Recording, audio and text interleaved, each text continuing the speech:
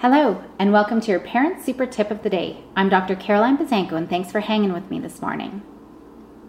When you talk to your kids about concerns you have, incorporating something positive at the beginning and the end of your little speech is always beneficial to keep the mood light.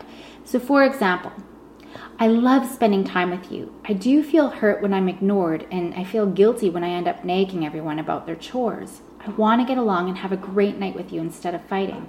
Those are my best days when I can finish my day getting along with you.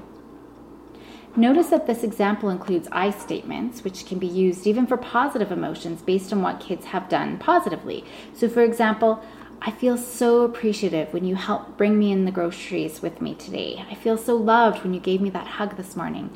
I feel so warm and fuzzy when I see you and your sister playing so nicely together. For today, practice I statements and be sure to add the positives before and after any feedback you give your kids, and also use those I statements for positive emotions that you feel. Have an awesome day and go make happy happen.